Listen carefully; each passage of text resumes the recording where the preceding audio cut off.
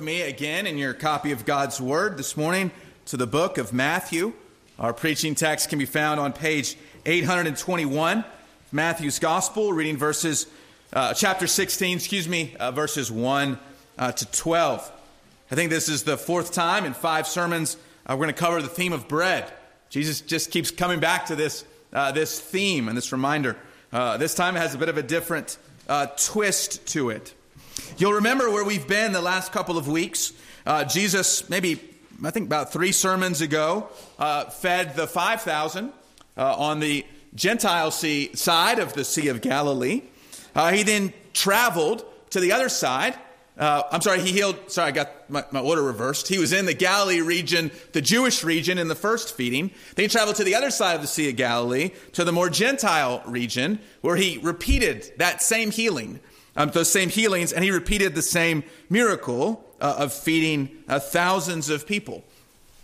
He's left that region, and he's come back at the end of chapter 15, back to the region where the Jewish people are. And we're going to see the type of greeting he gets before he gets back on a boat and he goes somewhere else again. We sort of need a map for these chapters in the middle of the gospel. He's back and forth all the time around the Sea of Galilee. But I want you to see, after he's done miraculous healing and feeding, he comes back amongst his own people. What kind of reception does he get? Matthew 16, beginning at verse 1. And the Pharisees and Sadducees came, and to test him, they asked him to show them a sign from heaven. He answered them, "When it is evening, you say, it will be fair weather, for the sky is red. And in the morning, it will be stormy today, for the sky is red and threatening. You know how to interpret the appearance of the sky, but you cannot interpret the signs of the times. An evil and adulterous generation seeks for a sign, but no sign will be given to it except the sign of Jonah." So he left them and departed. When the disciples reached the other side, they had forgotten to bring any bread. Jesus said to them, "Watch and beware of the leaven of the Pharisees and Sadducees." And they began discussing it amongst themselves, saying, "We brought no bread." But Jesus answered them and said, "O you of little faith, why are you discussing among yourselves the fact that you have no bread? Do you not yet perceive? Do you not remember the 5 loaves for the 5,000 and how many baskets were gathered? Or the 7 loaves for the 4,000 and how many baskets you gathered?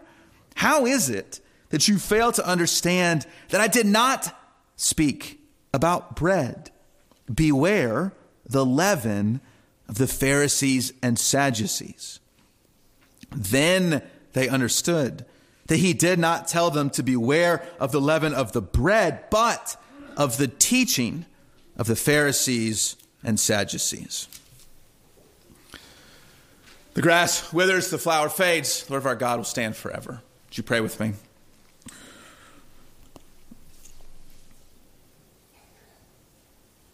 Lord, we are often as dull of hearing as these disciples. How often do we miss what is so clear before us in your word? I pray, O God, in these next few moments, that you would speak in mighty and powerful ways. And you would break down whatever barrier that is in our ears or in our hearts to your word.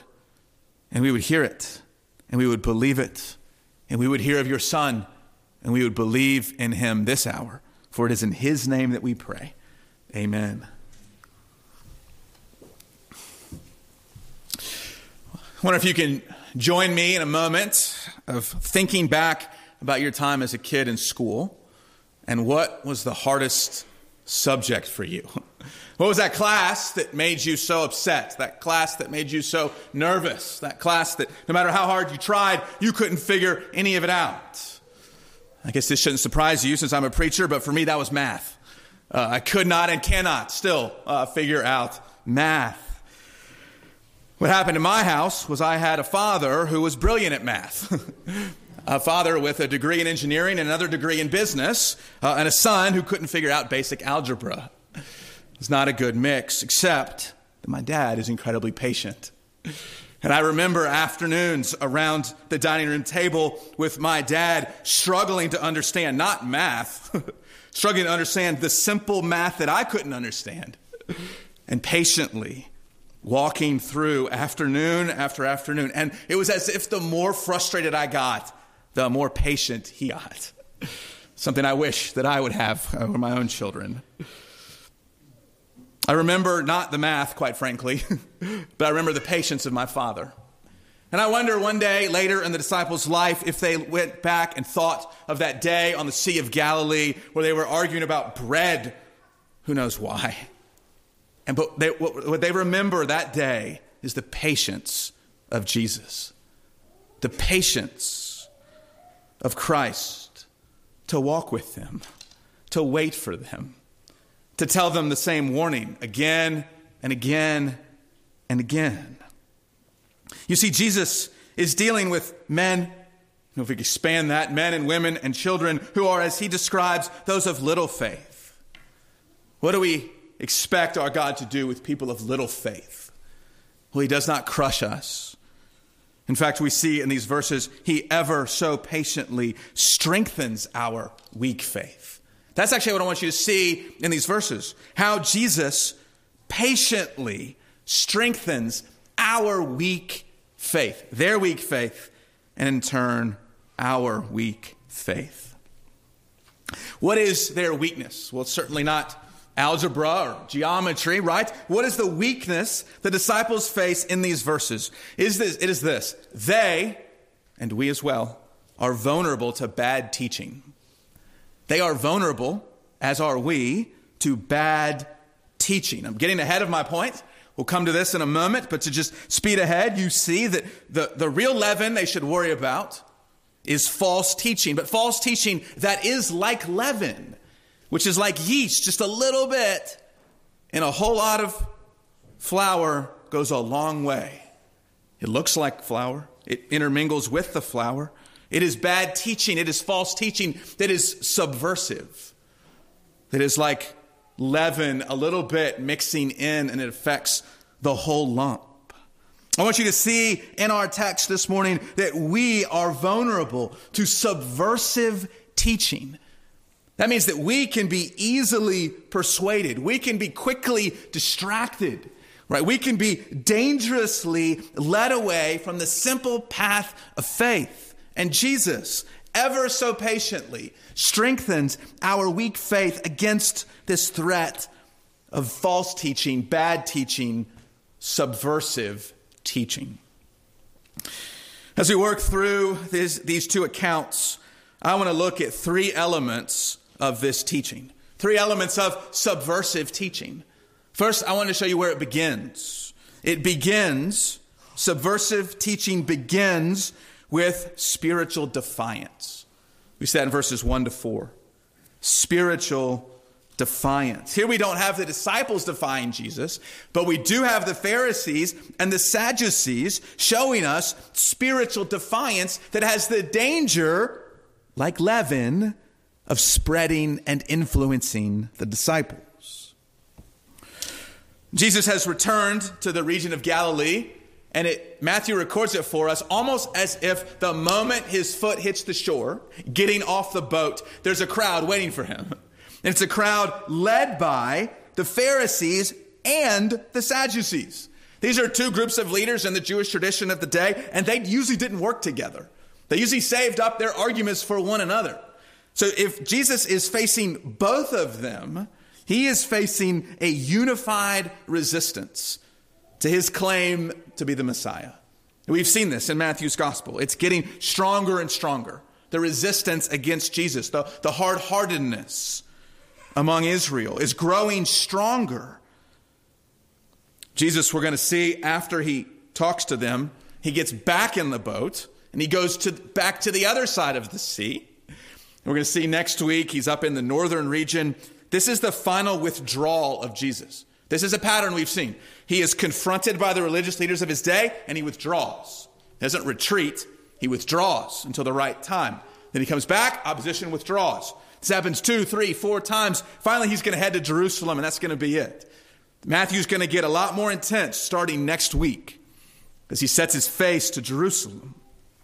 Here he's facing the initial wall of resistance, Pharisees and Sadducees. How do we know it's a wall of resistance? Well, look what Matthew tells us. Why did they come out there? Why are they there? They're there to test him. This is not a good test, right? This is not a test that they're hoping Jesus passes. The idea of a test here is a trap that's designed for him to fail. It is a trap through which they hope to discredit Jesus.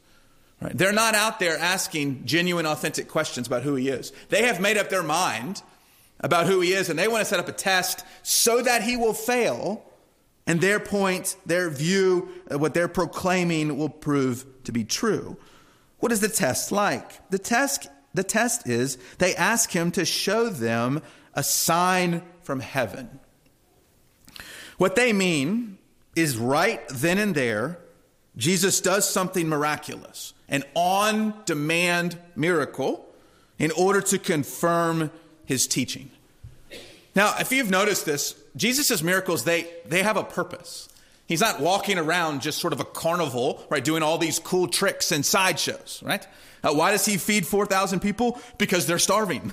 Why does he heal the woman? Because the woman's daughter, because she's oppressed. Why does he walk on water? He's going out and he's saving Peter out of the water. Why does he feed the 5,000?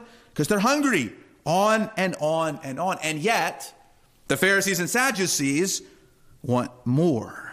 They want Jesus on their own terms. They want to set the terms for who this Jesus is that they will believe. Maybe, parents, you remember that struggle with your children at the grocery store, and you're going through the checkout aisle, and what do they put all along the checkout aisle, right? All the candy that your kids want. And the child looks at mom and says, "Mom, if you love me, you'd buy me some candy." Moms, do not give in to that. Just a little parenting nugget for you. Don't give in to that blackmail, right? Jesus is being challenged by the Pharisees and Sadducees. If you're God, show us a trick, right? Do a little miracle for us, Jesus. He responds to this request, we might call it, calling them out. Look at what he says in verse 2. When it is evening, you say, it will be fair weather, for the sky is red. And in the morning, it will be stormy today, for the sky is red and threatening. You know how to interpret the appearance of the sky. So this is at their, in their particular place in culture, a red sky at different times of the day meant something was going to happen. And maybe they weren't as good at reading the signs like our Asheville weathermen were last night, right? About reading the signs that were to come. They pride themselves, and Jesus is calling them out because they have an ability to read physical signs, but they can't read the spiritual sign. They can read the physical sign. They can tell you when it's going to rain and when the rain's going to stop, when it's going to be dry, but they have the Messiah of God right in front of them, and they're blind. This isn't reading the signs of the time like the second returning of Jesus. That's not what he's talking about. He's talking about when he's going to come back. He's saying he's here right now. And they're looking at the sky and they can take what the weather's going to happen, but they don't see God before their very eyes. Jesus tells them you cannot interpret the signs. That's a reason he won't give them signs. But then he tells them why they cannot interpret the signs. It's because they refuse to interpret the signs. The problem is not that Jesus is performing random and obscure miracles that we don't know what they mean, right? We have already seen his past few miracles. What happens after he performs them? Worship. People glorify him. They see who he is. No, the answer is not obscure signs. The answer is not that the Pharisees and Sadducees are a little bit slower to pick up on the signs, that Jesus needs to do a better job of showing them who he is. The answer is in verse 4. Jesus says, you're an evil and adulterous generation. The problem's not the signs. The problem is not what they can see or can't see. The problem is they don't want to see the signs. To call Jewish people in that day adulteress was to accuse them of worshiping another god. They're in covenant relationship with their God. To be adulterous is to have broken that relationship and to worship another god. The word for that is idolatry. If you were in Sunday school this morning, you heard the quote from John chapter 3, people love the darkness rather than the light. That's what's going on here. They love the darkness. Their request of Jesus is not neutral. It comes from a rebellious heart. Rebels do not ask innocent questions. They're not asking Jesus for some help that they might believe in him. They already don't believe in him. And now they're just trying to trick him with a spiritual sounding question. He tells them, calls them an evil and adulterous generation because they're seeking for a sign when they've had all these signs in front of them and they still don't believe. He says, but no sign will be given to it except the sign of Jonah. Now that verse we've already read before in chapter 12, verse 39. It's the exact same verse. The same accusation, evil and adultery, the same limit of the sign given to the sign of Jonah. The sign of Jonah is easy for us to understand. Jonah in the belly of the whale, 3 days, comes back to life. Jesus in the belly of the earth, 3 days, will come back to life. To say that they're only going to get the sign of Jonah is to say you're going to get the greatest sign ever. You're going to get the resurrection from the dead. And just as with Jonah's resurrection, we might call it, from the whale, as that proved his teaching, his warnings, his message to Nineveh was true and authentic, so does Jesus' resurrection give authenticity to the rest of his ministry, to the rest of his words. But we understand that our Lord gives his accusers and us this greatest of signs. If we miss the multiplication of the bread, if we miss the walking on water, if we miss the healing of the Canaanite woman's daughter, we cannot miss the resurrection from the dead. That our Lord truly died. That he actually went into the grave. That he was under the power of death for those 3 days. And then in the mighty power of God, life was breathed back into him. And he rose from the dead, never to die again. And even in the face of that great sign, those who are spiritually defiant will hate it, will refuse to believe it, will love the darkness rather than the light. What is spiritual defiance? It's something that looks spiritual, but it's just a cover for unbelief. And I wonder if there's any of you here this morning and that defines you. I mean, you're at church, so you've checked the box of looking spiritual, right? I mean, you're here. But is it just a cover for your defiance? Is it a cover for your rebellion? Is it a cover for your hatred? Is it a cover for your apathy or your unbelief? Do you look spiritual and ask questions like looking for a sign, and it's really nothing but an accusation in your own heart? Are you actually listening to the words of Jesus this morning, or do you just want other people around you to think it looks like you're listening? Jesus calls us to examine our hearts, because though the church may be dismissed and preachers may be dismissed, the Son of God and Judge of the universe will not be dismissed. He will not be ignored. Spiritual defiance is the seedbed for subversive teaching that comes and tempts us all. It seems like this type of defiance should be easy to recognize, right? Well, we see secondly in our text that subversive teaching grows in spiritual dullness. Where does it grow? It grows amongst spiritually dull people. You note at the end of verse 4, he left them and departed. So we turn over to verse 5 to 11, and we see they have reached the other side. They've taken a boat to the other side. They've gotten in a boat, gone to the other side of the Sea of Galilee. And this conversation in the boat, I don't know if you caught it, It's hilarious, right? That Jesus is riding with these guys, and they're obsessed over how much food they have. And he's trying to teach them an incredibly important spiritual lesson, and all they're thinking of is, we don't have enough food, Jesus. Where's the bread? We forgot the bread again, all right? I mean, that could be the narrative for these guys. They never have enough food anywhere they go.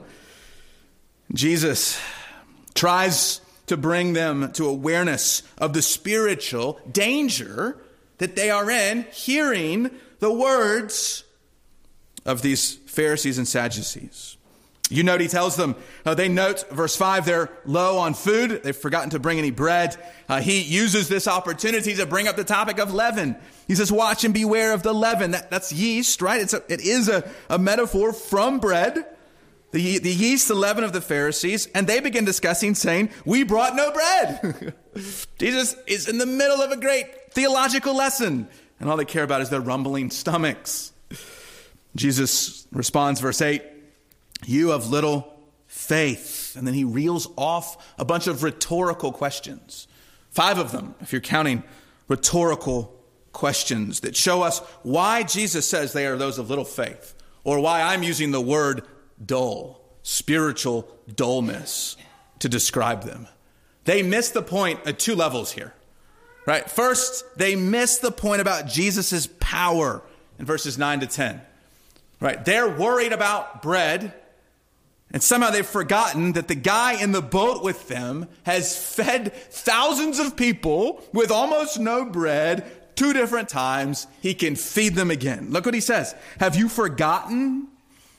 Do you not remember the 5 loaves of the 5,000 or the 7 loaves for the 4? How can you still be with me and still be worried about bread? He gives bread in all circumstances, in any circumstance, because he is God. Before we laugh or snicker or judge the disciples, we're honest with ourselves. This is how we look when we're so consumed with earthly cares, isn't it? This is how we look when we think, well, the tax return hasn't come in yet, right? That health report from the doc is going to be worse than we thought. I just don't know if we're going to be okay this time around, right? And on and on and on. We're consumed with worry, and we forget who God is to us, who God is for us. Listen to the words of Jesus that are so familiar to you from chapter 6. He says, do not be anxious, saying, what shall we eat, or what shall we drink, or what shall we wear? For the Gentiles seek after all these things, and your heavenly Father knows that you need them all. But seek first the kingdom of God and his righteousness, and all these things will be added to you. There's a lesson here for us, and how the disciples are dull to the power of Jesus. The real point, though, is not that they're dull to his power. It's that they're dull to his teaching. They're unaware that he is not talking to them about bread. He's talking to them. He's using a metaphor, right? Leaven is something that is little, but it goes a long way. There's a little bit of leaven and a lot of flour. It goes a long way. It has a much bigger effect than just a little bit of it. This is a metaphor for good. We saw in the kingdom in chapter 13, a small kingdom still grows and influences the world around it. It's also a metaphor for evil. 1 Corinthians 6, a little leaven, a little unbelief and rebellion in the membership of the church has an effect on the entire church. The Pharisees and Sadducees have a disastrous effect on the spiritual life of those around them. Just a little bit of the Pharisees and the Sadducees. Just a little bit of that false teaching goes a long way. It's a scary thought, isn't it?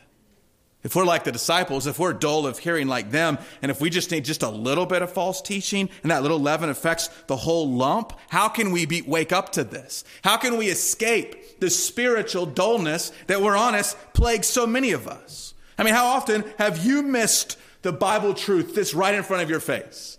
How often does it take you weeks, days, months, years to learn a lesson that God is teaching you? How do we wake up to this? I want to show you finally in the end of these verses that this subversive teaching, it may be born in the evil hearts of the Pharisees. It may grow in spiritual dullness, but it dies through spiritual discipleship. It dies in spiritual discipleship. We see this in the last two verses, second half, verse 11 to verse 12. Jesus is discipling his disciples, right? He is leading them to trust him, to believe in him, to know his truth, to follow him, to put to death the lies of the world and take up their cross and follow after Jesus. He is raising them up, just as he does with every one of his children. He disciples us in the faith. Look how he ends this series of rhetorical questions. At the end of verse 11, he says, beware of the leaven of the Pharisees and the Sadducees. Do you note that he's already said that?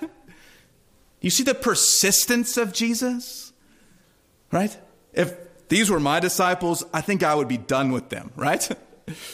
It's like my dad should have been done with me stubbornly refusing to understand math. Jesus is patient with his disciples. They will learn this lesson. He tells it to them up in verse 6. They don't understand. He teaches it to them. And then he tells them again in verse 11. And they do understand. That's that idea of understanding we saw back in Nehemiah. They go under the discipleship of Jesus from people of little faith in verse 8 to people who understand in verse 12. Now they get it. Only because Jesus is persistent and patient with them. What do they get? What do they finally understand? What are they finally aware of Jesus warning them about? Oh, verse 12. He's not telling us of the leaven of bread, but of the teaching of Pharisees. So you see the one-to-one correlation. As leaven is to bread, so is teaching of the Pharisees and the Sadducees. A little bad teaching goes a long way. Now, what is so bad about their teaching? Go back to it in verse 1. They are demanding signs. And their demanding of signs from Jesus reveals that they don't have any faith. That they are not aiming to trust in Jesus. They're aiming to control Jesus. They're aiming to have Jesus on their terms. Their words sound religious and spiritual. It sounds good to want a sign, right? But it is manipulative. It is demanding. It is faithless. And a little bit of that spiritually sounding language that's merely a cover for a lack of faith has a disastrous effect amongst the people of God.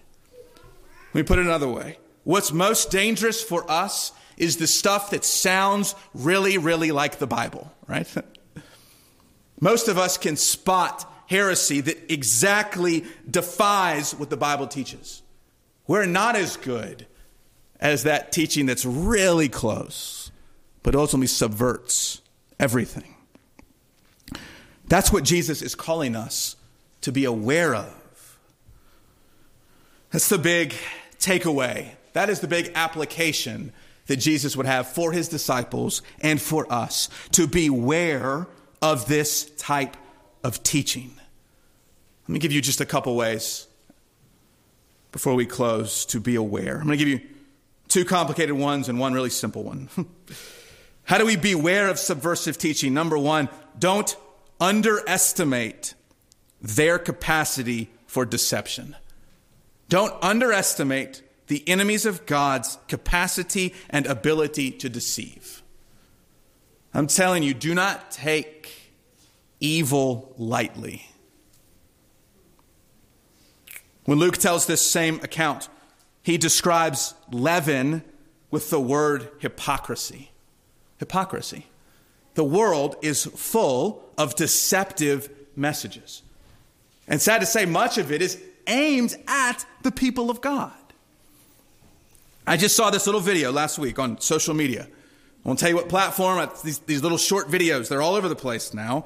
And it was a biblical scholar, or somebody who had the titles that went with a biblical scholar, denying what the Bible taught, but in a way that was incredibly persuasive. He was quoting Hebrew. He was quoting Greek. He had all the titles below his name. The video was professionally produced. It was wham, bam, 60 seconds. And like you could see anybody converted in a moment away from Christ. This world is full of deceivers. Our enemy is working through deceivers to attack and deceive the church. Do not, as the people of God, underestimate the capacity of our enemy to deceive. The flip side of that, the second way we should beware of subversive teaching, is don't overestimate your capacity for discernment. Don't overestimate your capacity, church, and if there's a mirror, I'm pointing at myself, your own capacity for discernment.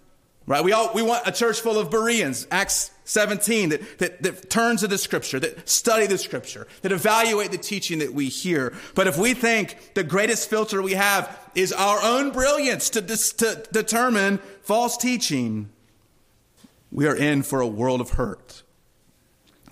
I think the first sign that you are spiritually dull is refusing to think that you could actually be spiritually dull. Take heed lest you fall. The wisest man in Scripture, Solomon, was turned away from the Lord by his wives. We need wisdom. We need help. We need the church. We need one another. We need our session and our presbytery. We need our denomination. We need the saints throughout church history. It's one reason the confessions of faith that we cite weren't written yesterday. They've stood the test of time through hundreds and hundreds of years. We need the cloud of witnesses around us. We need wise counselors speaking God's truth to us. We need to faithfully place ourselves under biblical teaching and preaching, lest we go astray. Don't overestimate your capacity for discernment. Let me give you the final one. This is the easy one, just one word. Believe Jesus. Do you notice what are the Pharisees doing wrong? They're essentially not believing, right? They're asking for something because they don't believe. They're not believing. So Jesus says, beware of not believing. Or we could rephrase it in saying, don't believe. So he's telling his disciples, don't believe, which, take off those two words, believe. He is inviting them and us to a simplicity of faith. We don't need a bunch of signs. We don't need a bunch of stuff. We don't need a bunch of fanfare. We have the greatest sign imaginable, the sign of Jonah, the resurrection of our Savior from the dead. And we beware by believing, by trusting in Christ, by men and women of little faith who take that little faith and place it in Jesus. You, brother and sister, take your little faith today and place it in Jesus. He is the good and better Jonah, who rose not from the whale, but from the dead itself. He is the provider of bread from heaven, not only physical bread, but the bread of life. He is the Christ, the Son of the living God. Believe in him, and you will be saved. Let's pray. Heavenly Father, you know the rebellious spirits of our hearts. You know how hard it is at times for us to believe. Lord, you know our vulnerability. You know where we are susceptible. You know how easily we go astray. I pray, God, you would protect us as the shepherd protects his flock. Keep those deceptive videos off of our social media feeds this week. Keep that unwise counsel from a friend or a so-called friend out of our ears. Lord, give us protection from the outside, but also strengthen our hearts to believe. Strengthen our dependence upon your word. Strengthen our filter and our discernment by trusting in you and in you alone. Lord, give us confidence in our church and our theology and our leaders and the cloud of witnesses around us. But ultimately, oh God, give us faith and confidence in you and in your Son and him alone. Lord, we believe. Help our unbelief. For we pray in Jesus' name. Amen.